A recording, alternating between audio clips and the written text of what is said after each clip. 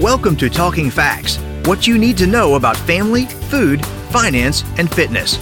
Hosted by the University of Kentucky Family and Consumer Sciences Extension Program, our educators share research knowledge with individuals, families, and communities to improve quality of life. Hello, and welcome to Talking Facts. This is your host, Dr. Jennifer Hunter, Assistant Director for Family Consumer Sciences Extension at the University of Kentucky. Today, I'm pleased to have joining me Dr. David Weisenhorn, our Extension Specialist for Parenting and Child Development. Welcome, David. Well, thank you. I'm glad to be here. Today's topic is helping my child avoid car sickness. And this is one that I can definitely learn from you. Our little girl, just occasionally I will turn around in the car and she will just be pasty white and the little tears will be in the very corner of her eyes. And I know as soon as her eyes meet mine, what's getting ready to come out is she's going to say, Mommy, I don't feel good. So help me out. Give me some tips to help my child avoid car sickness. Yeah, well, and the good news, as much as I think about my children, this is information really can apply to anyone because car sickness happens to any of us. It can. It typically occurs when the inner ear detects motion, but the eyes or body do not. And so again, an example of why or how one would often get car sick is by maybe reading a book when you're traveling and your eyes are not looking outside. And while not all children get car sick, those aged 2 to 12 are most susceptible. So there's really 3 steps here that I want to cover. And the first thing is just looking up, right? I mean, when motion sickness or car sickness happens, it's when the eyes and the body are not detecting the motion. So just being able to look up, encourage your children to look out the window.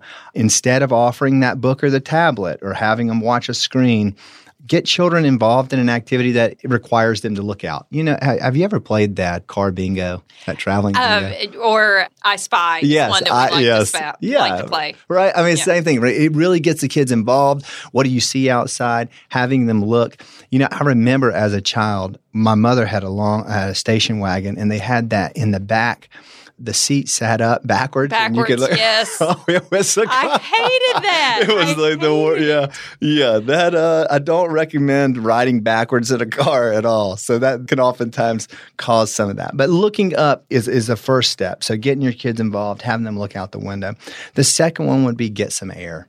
It really has a big effect when there's some wind passing through. Sometimes that can help by opening a window or turning on the air conditioning. And this includes the fresh air and getting some of that cleanness can kind of help a child feel better if they're already feeling sick. So do you think that like the fresh air just maybe engages them and kind of gets their eyes, ears, everything? I think there's a sensual piece to that. Yeah, that really engages the senses and kind of gets them going. But it also, like I said, sometimes just having some air moving can make you feel a lot better. The air trick is one that we use, although our little girl hates it if we're going down the interstate. She's like, I don't want it. Don't roll the window down. And we're like, yeah, it's because it's better than you throwing up. So we're rolling the window down. That's right. Please don't throw up in the back.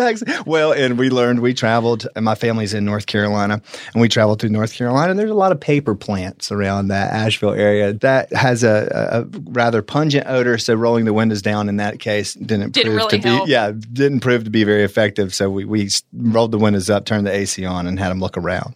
And then the last thing I would say that I think is helpful is effective planning. In one way is if you know your child is susceptible to getting sick when moving in a vehicle, you can plan your trips to allow more frequent stops. And this is a really good preventative measure in helping children not get sick. Another thing of that is planning it around maybe nap times or in the evenings. My wife and I, when we travel, we like to get the children, either we get them up super early, 3 or 4 o'clock, put them in the car, let them get back to sleep so we can get a long amount of time before you hear anything. We do that trick too. Yeah, you could do that in the evening, and that can be helpful. And then the last would be like when you're traveling planning effectively, you want to avoid eating any kind of greasy or spicy foods prior to getting into the car. So using snacks would be more like a cracker or something of that, something more dry. I think that's a good tip, too. And because I know that our little girl is susceptible to car sickness, that I might keep some saltines or some Triscuits in the front seat when I know that we're traveling, so that when I do turn around and see the pastiness and the tears coming, that seems to kind of settle her down some, too. And maybe it's just actively engaging her, or maybe it helps her stomach a little bit. I'm not certain, but it seems to calm her down more quickly. Car sickness can become an issue. There are medications out there, such as like Dramamine and Benadryl, that are suggested to be beneficial to help car sickness. Before I would endorse that, while those are on the counter, I would always encourage you or parents to check with your pediatrician and speak to a medical professional before administering any of the medication to your children, just for safety purposes. The thing about these tips, I don't know if I mentioned to you, Jennifer, we just got a puppy. And these tips have actually done really well. Does your puppy get car sick? Our puppy gets car sick. So we have learned that, again, just these planning, that fresh air, and having that, the dog likes to sit down and lay down in the floorboard or in the back. And so having him sit up and look outside has helped reduce that and also reducing or waiting for the time you feed him from the time he gets in the car. So there you go. So the bonus of today's podcast is that not only does this help children, but it may help your pets as well. And it should help adults also, That's right. right? That's right. Absolutely. Avoiding car sickness for all. Excellent. Absolutely. Thank you so much, Dr. Weisenhorn. Thank you for listening to Talking Facts. We deliver programs focusing on nutrition and health, resource management, family development, and civic engagement. If you enjoyed today's podcast, have a question, or a show topic idea, leave a like and comment on Facebook at UKFCSEXT. Visit us online at fcs.uky.edu to learn more about the University of Kentucky Family and Consumer Sciences Extension Program, or contact your local extension agent for Family and Consumer Sciences. We build strong families. It starts with us.